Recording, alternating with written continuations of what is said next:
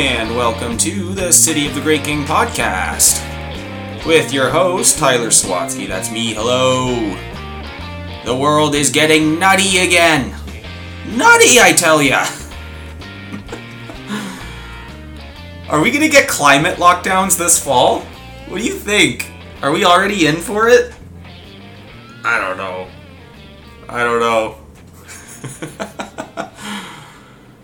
I'd just like to inform you of what's going on in the Sunday school lessons. We are doing biblical literary structures, literary devices. The Word of God, the Bible, is a really cool book. And it turns out there's more than meets the eye when it comes to the Bible. Maybe Augustine wasn't so much your thing. Well, now we're talking about some literary structures, and there are beautiful poetic structures, devices that are used across the Bible to help us better understand what authors are trying to get at. Encourage you to give that a listen. I'm having a lot of fun teaching that class. A lot of fun. Okay. Episode 14. 14 now. That's so many. 14. Wow. One day that won't be many. We are actively being deceived every day. Alright? Let's just get right into gear. We are actively being deceived every day. You turn on the TV, you have a message being sold to you. Go for a drive, turn on your radio, and you'll have another message sold to you. Go to a local club, you'll have a message sold to you. Everywhere you go, talk to people anywhere, and if you start talking about what matters to one another, even if you don't intentionally get into personal values and beliefs, if you just talk to people, it'll come out what they are passionate about. And in telling you what they're passionate about, there is a value system that is being told to you. A value system, and these systems by which people derive their values can be actively deceptive. Yes, somebody taught me once that everywhere, at every time, there is somebody making money. There's always somebody making money. There's always a bill of goods that people want to sell you. And we can be very prone to being deceived when we do not have an anchor for truth. And we're going to talk about that for the next, 30 minutes or so. The title of this is A Case for Believing the Evidence Before You. And this is not the title of something I thought I would do if you would have asked me this a few years ago, but let's get the principle down first. The principle is that we are supposed to live by the truth. Especially Christians, everybody, but Christians in particular live by the truth. And the truth happens to be an embodied person. Jesus Christ, it says, I am the way, the truth, and the life. He calls himself the embodiment of the truth. Later on in John 17, verse 17, Christ himself says, sanctify them in the truth. Your word is truth. Okay, so Jesus says that God's word is truth, which is scripture. But John 1 tells us that the word of God, the logos, word, the Word of God was made flesh, and that was referring to Jesus being made flesh. He is the embodiment of the Word of God. We also get out of one of my favorite passages in all of Scripture, Colossians 2, verse 3. Speaking of Christ, in whom are hidden all the treasures of wisdom and knowledge. Within Christ is wisdom and knowledge. And that's an important phraseology there, because anybody who knows anything about the Old Testament knows that in the book of Proverbs it says repeatedly that the fear of the Lord is the beginning of knowledge. So the fear of the Lord is the beginning of knowledge, but in Christ is held all knowledge and wisdom. So if you want knowledge, you want wisdom, you get it through Christ. And Christ is the living embodiment of the Word. Well, where's Christ? Christ is in heaven. So what do we have? We have the Word. That's why Christ prayed, sanctify them in your Word. Your Word is truth. And so, or sanctify them by the truth. Your Word is truth. So we are supposed to live by the truth. Christians, by definition, Christian, Christ. Christ is the embodiment of truth. So truthians, you could say, is what we are. We are by definition people of the truth. Now, even non-Christians can live by aspects of the truth because they live in a world in which there are objective truths and objective evils and wrongs. This is because of common grace. We all live in God's world. To be like Christ is to be people who live by truth. We affirm what is true. We live by what is true. This means we do not live by lies. There's a very popular book that was released a couple years ago, a book that I read and greatly enjoyed, aptly titled Live Not by Lies by Rod Dreher. I recommend it if you haven't read it yet. But this means that we don't live by lies. If something is false, we do not affirm it. If something is false, we do not live by it. Now, what is false? To do something false is to lie. A lie is something that is false, and what is a lie? A lie is to tell an untruth. If it's not true, it is a lie. And where do lies come from? According to Scripture, the devil is the father of lies. So if you believe lies, you are believing things of the devil. If you believe truth, you are believing the things of Christ. You might not call yourself a Christian, you might not call yourself a Satan worshiper, but these are the categories in which our world is built. It is built in, this is God's world in which He sets the parameters. He is the embodiment of truth, Jesus Christ is. So anything that is true that we all collectively and objectively live by is because of the truth of Christ. But anything that is a lie comes from the devil. We also know in this world, sin is everywhere, and the father of lies is the devil. He's basically the embodiment of sin, and he tempts people to sin, and he's got them in their grasp, in his grasp, that is. And so it's those two categories. Those are the ones. There's truth and there's untruth. Truth and lies. There's no neutrality is what I'm saying here. Christ is very clear that you are either for him or against him. There's no middle ground where I'm going to take a little bit of Christ's truth and a little bit of lies. I'm just neutral. I'm going to be neutral to everything. There's no such thing. Or I'm indifferent. I'm nothing. I'm not anything. I'm just nothing. I don't want to take a religion or a philosophy. I'm nothing. Yeah, according to Christ, you are against him. Because those are the only two categories. Truth, untruth. Truth, lies. So what do I do then? Let's get practical for a second. What do I do if I do not know if something is true or false? I get told conflicting reports. This group of people tells me that this is good. Another group of people tells me that this is bad. I don't know if this is true or false. What do I do? I'm conflicted. Well, we're going to talk about that. Before we do, I want to get into some epistemology 101. I'm going to be making a case for believing the evidence before you, right in front of you. The evidence in front of you. I'm going to make a case of believing that, and I'm going to give some necessary caveats and all of that. But some epistemology 101. What is epistemology? Epistemology is the study of knowledge. How do you know what you know? So there's a lot of things that we think that we know, and epistemology then is the study of how you know what you know. If you don't know why or how you know something, you probably don't actually know it. Or at least, even if you do know it, you will be very prone to manipulation and deceit. This is part of the issue of not knowing history and not knowing where we come from.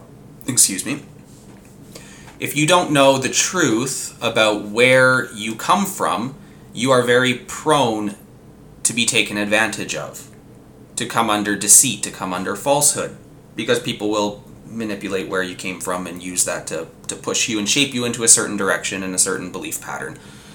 So it's important to know why we know what we know, how we know it. And this is the basics, is that we should know why we know what we know. And your beliefs, you should be willing to have your beliefs challenged. And I think it's also proper to challenge each other's beliefs. There's a very arrogant and mean way of doing it. And yet we should not be afraid of people asking us what we believe and push us to explain why we believe it. Because it's not good enough just to say, well, because I feel like it's true. Well, that's not a legitimate category. It's either true or it's false. Feeling like it is or not that's not even part of the equation. Your feelings are not the arbiter of truth. So it's very important to know why you know what you know, the reasons for it. And there's this really interesting thing that comes into the evaluation of evidence. Evidence is usually what we say of how we know what we know. I believe the evidence that I see and the facts that are here.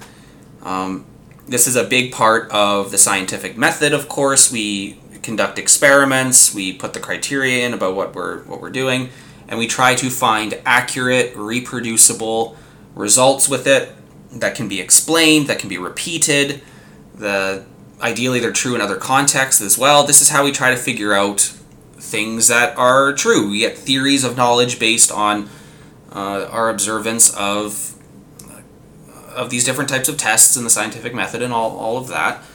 And yet there is this fascinating reality. There's a name for it. It's called the observer effect.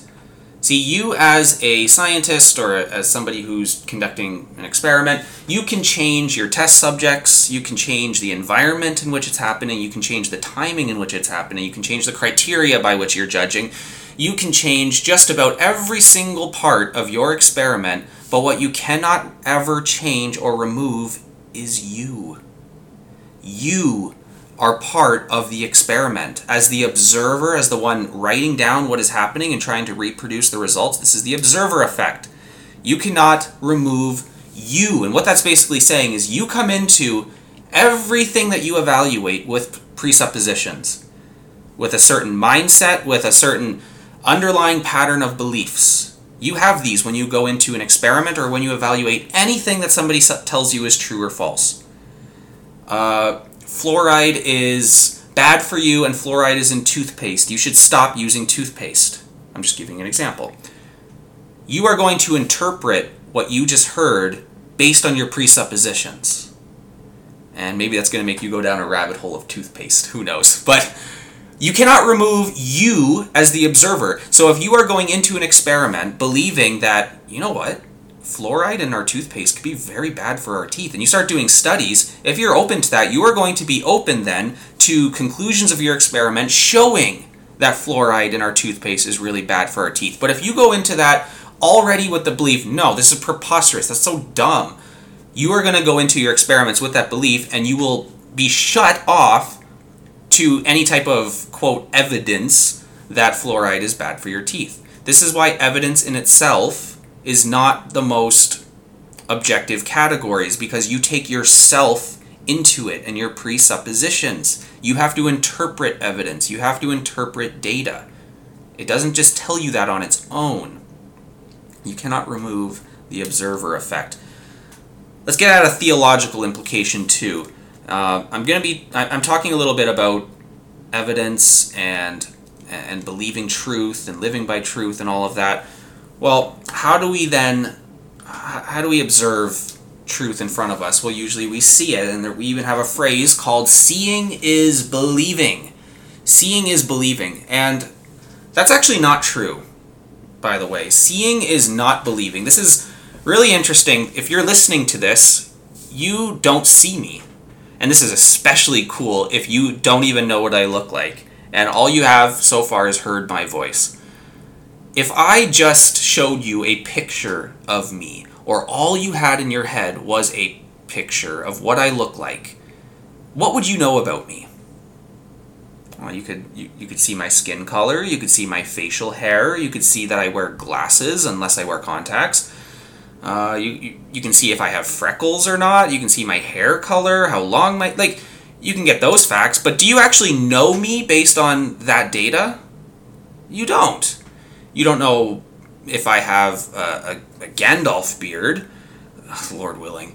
If I have a Gandalf beard, you can make certain assumptions about that. Maybe, he just hates shaving.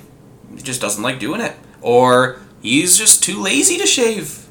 Or he can't afford a razor and scissors. Or he's just trying to look like Gandalf. There's all sorts of things and reasons that you can come up with for why I have a Gandalf beard. And yet, it might just be because my kids like it. Or I took a Nazirite vow and I'm refusing to shave. Like, you have no actual idea just because you see something. Seeing is not believing. But when you listen to me, when you hear my voice, now you start actually getting to know things about me. Even if I'm not telling you a whole lot of personal details about my life, there's a lot of things that you can learn about me by listening. And this is why it's really important, even in our justice system and in the justice systems throughout history, is that the accused gets to face the accuser and gets to be heard. You get to hear a defense because evidence of the eyes alone and what you see is very deceptive. Very. And it is open to the presuppositions and interpretations of the observer. That's your observer effect again. But when you start hearing me, then you can learn more about me. You learn if I am a calm person or not. You can learn if I'm abrasive or all sorts of different things. Then you can start learning characteristics about me. And this whole thing about seeing, we place so much emphasis on our eyes. There's theological reasons for that. I think this goes with the effects of sin. When we see, we sin often because we see something and it is enticing to us. We see something pleasing. That's why advertisements from companies will really try to advertise to your eyes. They want whatever they're selling to look desirable to you. And this goes all the way back to the Garden of Eden. Think of the very first sin. The fruit was there and it looked desirous to Eve's eyes. She saw it and desired it for its beauty and all of that. She saw something and then enters sin. So seeing is not believing. We can be very deceived by our eyes alone. Even the effects of lighting. Have you ever thought about how much lighting affects you? If you look at yourself in the mirror in certain lighting, you can be very happy about what you see. And you look at yourself in another type of lighting and you can be very disappointed. Like, who's that? Who's that guy? Who's that old lady? Lighting plays a big role in how we interpret what we see. Knowledge by sight alone is foolish. You hardly know anything just by seeing. But hearing is far more important and far more reliable. And this is why Paul says in the book of Romans that faith comes by hearing, and hearing by the word of God. We don't come to faith by seeing the word of God. We come by hearing the word of God. And what I'm getting at here is that hearing plus sight, if it's Christianly interpreted, that is a path to true knowledge. I'll say again, hearing plus sight, Christianly interpreted, that is, truthfully interpreted, is our path to true knowledge, is our path to knowledge. So this touches at our presuppositions. Our presuppositions are that of Christ. This is God's world. I'm going to interpret the things I see as consistent with it being God's world. I'm not just going to believe what I see. I'm going to rely a little more primarily by what I hear. And then if that corresponds with what I see as well, and I'm interpreting it through a Christian worldview, I have arrived at the path to knowledge. So now here is a test for knowledge. What do my eyes and ears tell me? And now that's not the most profound question because we do this every single day. The way that we live our lives is through what we see and what we hear, and we take in all that information and we make decisions about how we're going to react, and so on and so forth. We see how other people react and we adjust accordingly and all of that. What do my eyes and ears tell me? Especially if it's Christianly interpreted. We have to understand that we are not the standard for truth. My eyes and ears are not the standard for truth. I am not the arbiter of truth. Just because I see and hear something doesn't mean it's objectively, universally true. However, we live in God's world. I've said this a few times. And God is not a deceiver. God is not out there to trick us. We live in an ordered universe and an ordered world. This means there are things that we can actually know about this world. He's not trying to trick us in the miracles of biology. that are out there, the miracles of what's in space, the miracles of life. God's not trying to trick us. It is just majestic. That's why we can't fully understand these types of things. And man, you look into some of the findings that there are in the world of biology, and it is miraculous. And you can go down that road too of study, and you'll just come away bewildered with the complexity and beauty of God's world. But we are not the standard or arbiter of truth. Let me use an example. Let's say that I tell you that you can walk across the road and you won't be hit.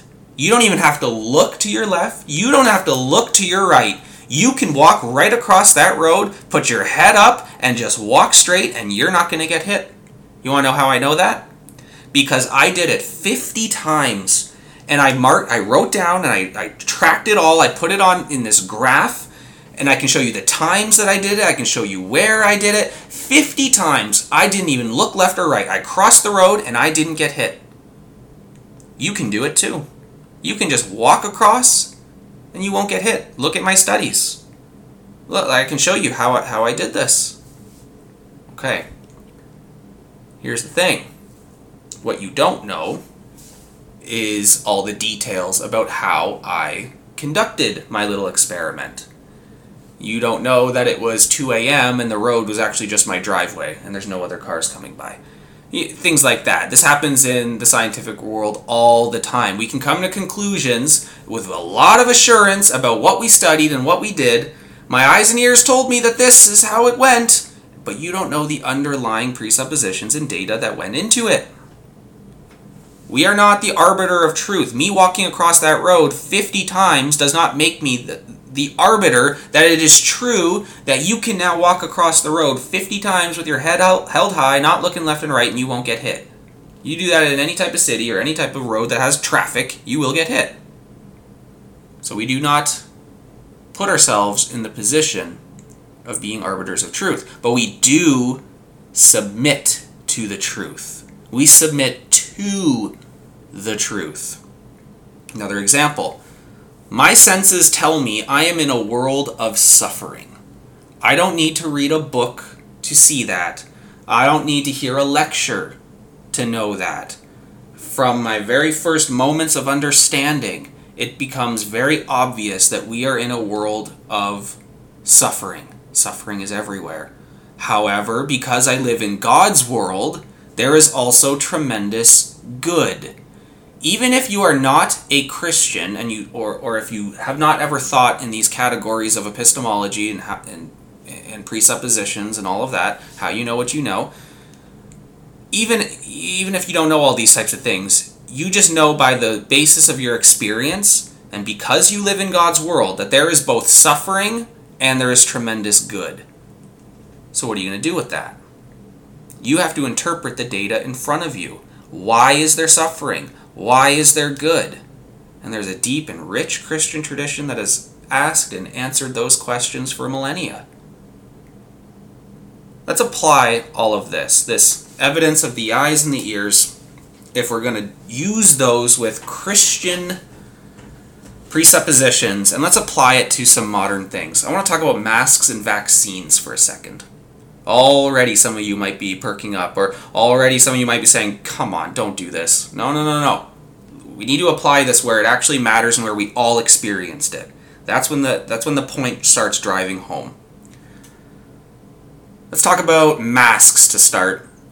See, all the reports about masking when COVID started were that masks were not necessary. You remember even Fauci saying that? He flip-flopped on masks, I think, 3 times. And eventually, when it became mandatory, all the information of him saying that they were necessary was scrubbed. And so he said that they were not necessary. We have lived through our whole lives here in North America. If you're in North America, we've lived our whole lives battling seasons of disease and sickness, and we have never done the masking thing. And now, all of a sudden, we need to wear masks to prevent spreads of infectious diseases. What does the evidence of your eyes and ears tell you?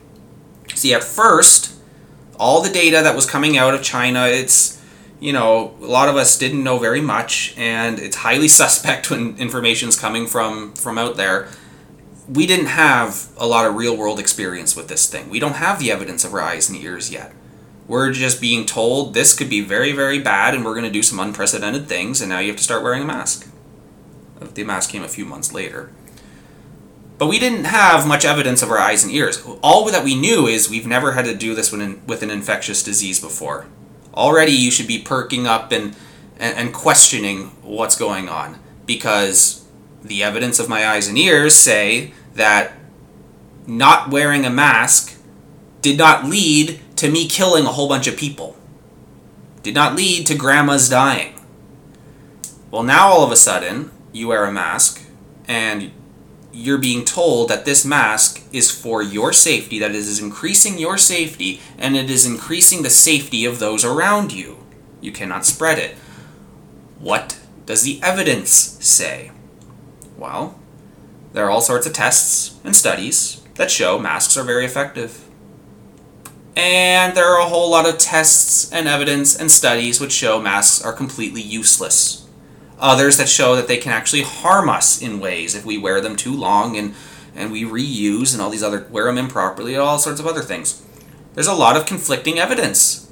You see how evidence itself cannot lead you to the truth. It has to be interpreted. What do your eyes and ears tell you about masks? Does it tell you that when you wore it everywhere, that you stopped people from getting sick? How would you know?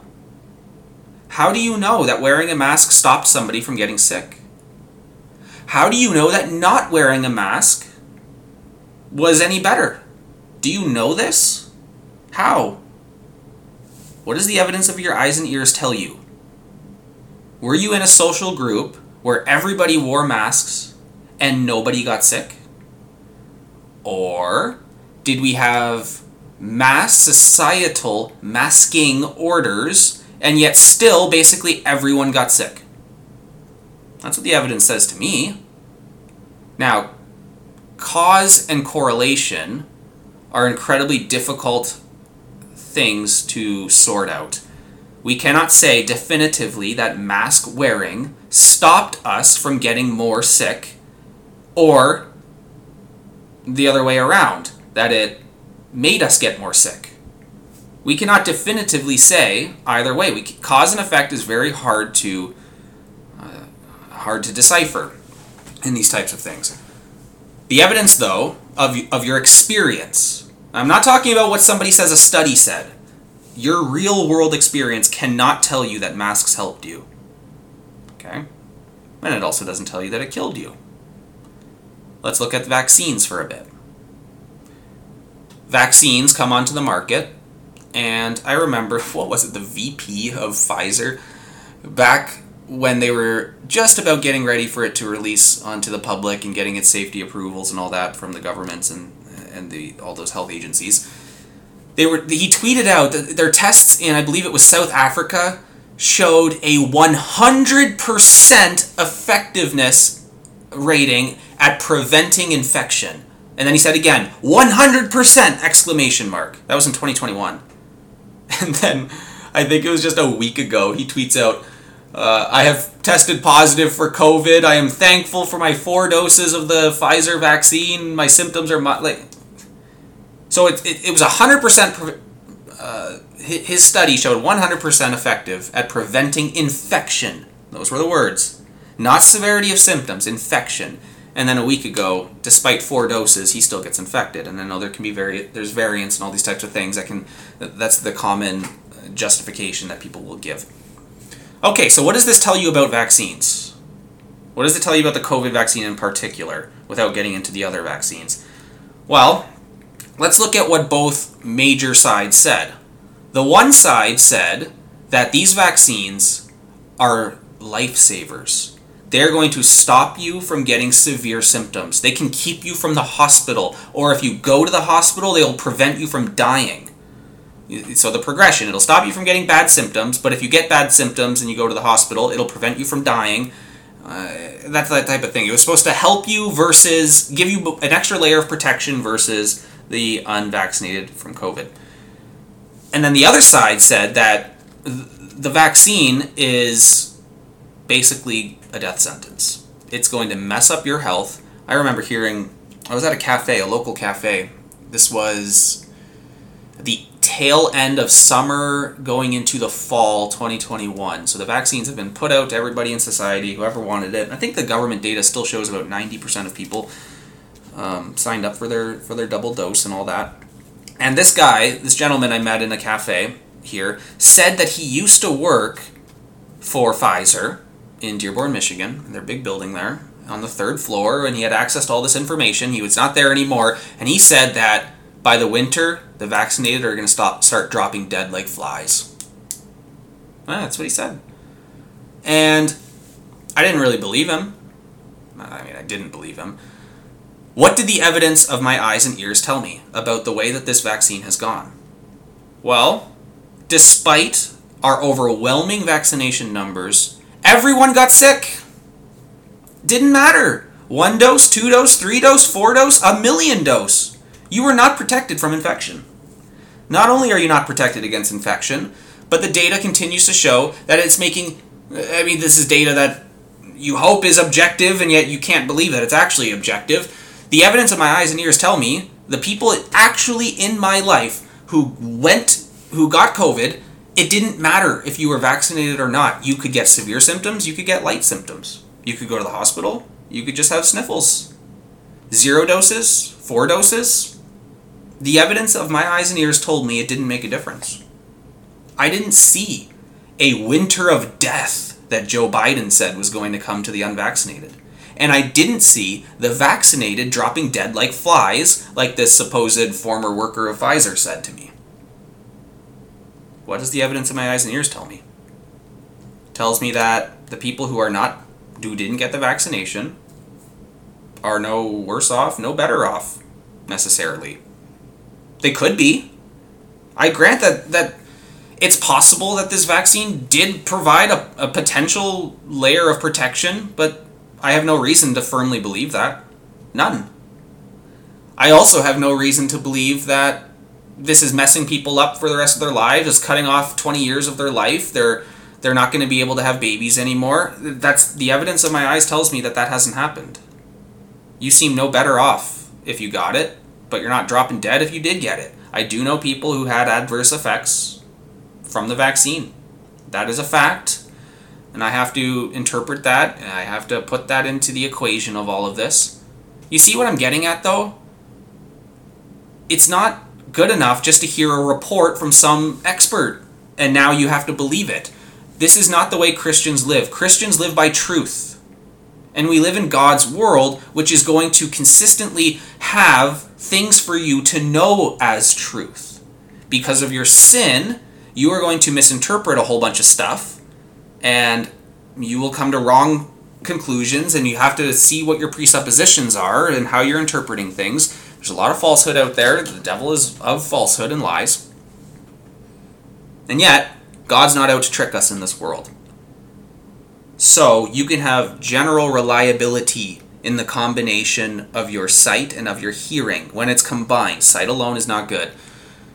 But hearing plus seeing, so that your actual daily lived experience provides you a more reliable benchmark for interpretation than reading a report from some guy who sits in front of a computer and runs tests 10 hours a day. Does the evidence of your eyes tell you that masks and vaccines have saved society? You need to challenge that presupposition. Did your presuppositions tell you, though, that if you were wearing a mask and if you got vaccinated, all those people were going to start dying and have major health problems? You have to challenge that. You don't just believe it, even because some countercultural person who you are very happy and inspired by because they're speaking out against the grain, and that can be a rallying cry for some. Well, just because they're doing that doesn't mean that their presuppositions are right either. What do the evidence of your eyes and ears tell you? It's the facts on the ground that matter. A general in war only cares about the facts on the ground that he gets his lieutenants, his corporals, his commanders to tell him. Just give me the facts. I don't want you putting fluff into this. Just give me the facts, and we'll make a game plan to face the challenge, about where the enemy is and where to dig in, etc. It's the facts on the ground. If you still don't know, then it has to be a liberty issue for you. Say, I don't know if who I'm supposed to believe. There's voices from every side. Even the evidence in front of me seems conflicting. I don't know what to believe. Well, then it has to be a liberty issue for you for now. You cannot be somebody who casts condemnation on those on one side, and you can't be someone who casts condemnation on the other side if you still don't know. And there can be a lot of room for, in a sense, we're always learning. We're always putting the facts into the equations and learning. And yet you can never sit in the middle forever. That is irresponsible as Christians of people of the truth to not ever come to conclusions. And to be content with not knowing. I don't know, and that's fine. I don't care to know. It could be that you don't know because God doesn't want us to know. That's possible. But we have to actually get to that conclusion first through trying to understand the truth, trying to know what is true. That's what Christians do. That's what people of the truth do. There's no excuse not to try to know. Truth is too important. Alexander Solzhenitsyn. He's a name that everybody in the West should know now. He was kicked out of the USSR back in the 70s. But he was one who stood against what the totalitarian Russian state was doing and publishing. He urged the Russian people to live not by lies. That's where that book I was telling you about before, Live Not by Lies, he got that title from Solzhenitsyn. He wrote Live Not by Lies to the Russians. It's the final thing he published to the Russian people. What did it mean to live by lies? It meant accepting without protest all the falsehoods and propaganda that the state compelled its citizens to affirm, or at least not to oppose, to get along peaceably under totalitarianism. So it's accepting lies and affirming lies. Accepting, affirming, or at least not opposing the lies that are being told to you. If an old Dalrymple quote was that if somebody can make you assent to the most obvious of lies, you have lost all sense of probity. I think I mentioned that in a prior podcast, that quote. Probity, strong sense of moral well-being. If someone can get you to affirm an obvious lie. Well, that's what the Russian state was all about back in the USSR. That's what a lot of states are about. Even in the West, our media is propaganda. There's propaganda at all times. But if somebody can get you to accept and live by a falsehood, you're now living by lies. Or at least if you don't oppose it. Remember when, for school choirs, you see these pictures of clarinet players and these players of these instruments, and they had to wear masks and cut out the mouthpiece, but they still had to wear the rest of the mask on their face? That was living by a lie. This was not protecting anybody. We know this. We all know this. It's absurd. But they had to do it for bureaucracy's sake, to toe the party line. They had to live by a lie to get by, to affirm it, to get along peaceably under totalitarianism. But it's the lie that gives all the other lies their force. Once you start ascending to some, you are now prone to a whole lot of others. Solzhenitsyn again. We are not called upon to step out onto the square and shout out the truth, to say out loud what we think. This is scary. We are not ready. But let us at least refuse to say what we do not think. That's a good start. So how do you start living by truth? How do you start living by the evidence of your eyes and ears before you? Because you live in God's world and there's general reliability there. Refuse to affirm what is not true. That's a start. Solzhenitsyn will give some examples of somebody who refuses to live by lies. He gives 6 points. I think they're pretty helpful. 1. Somebody who refuses to live by lies will not say, write, affirm, or distribute anything that distorts the truth. 2. Will not go to a demonstration or participate in a collective action unless he truly believes in the cause. 3. Will not take part in a meeting in which the discussion is forced and no one can speak the truth. Wow. 4. Will not vote for a candidate or proposal he considers to be dubious or unworthy. 5. This might be controversial. Will walk out of an event as soon as he hears the speaker utter a lie, ideological drivel, or shameless propaganda. And 6. Will not support journalism that distorts or hides the underlying facts. Maybe rewind and listen to those 6 again. I'm running out of time here. But somebody who lives by the truth and refuses to live by lies is not going to affirm that which is a lie and not live by it. There's a lot of examples we can put to contemporary culture about this. See, Christians are people of the truth, though. And this is ultimately, we're going to outlast statist and leftist so-called progressive culture by being people who live by the truth. We're going to outlast it because it's all based on lies. There's lies everywhere. But if we're people of the truth, if we're people of Jesus Christ, we live by the truth, we're going to outlast it all. We have to. This is God's world. Lies do not win in God's world. They don't. Nope. So live by the truth. Go more by the evidence of God's world in front of you, rather than the evidence of what you read online. Go outside and actually interpret the things in your friends, in your family, in your church, in the club you're part of, whatever it is. What are you actually seeing? What are you hearing? Put those things together. Does that correspond with what the media tells you? Does that correspond with what experts tell you? Does that correspond with what church leaders tell you? You challenge your own side in your own head in an investigation. So we're going to outlast statist and leftist progressive so-called culture. And if we want to be really effective, we should enjoy doing so in the process. We should enjoy living by truth in the process. That's how we'll be really effective. There's a book coming out soon. It's called Meme Them to Death. I find that title hilarious. But it's basically about we should have joy even in making memes about how what a lying culture that we're in, and being people of the truth, being people who enjoy what we're doing. Enjoy it. That's if you want to be really effective. Don't be a downtrodden, cynical Christian.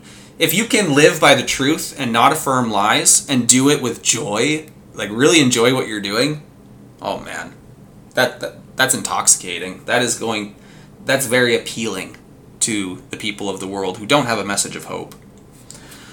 Alright, well, I hope this has been helpful. That's a case for believing the evidence before you. Thank you for listening today. Feel free to share it with others. I'd appreciate it if you do. Thank you for listening. God bless. Go win the nations. Bye-bye.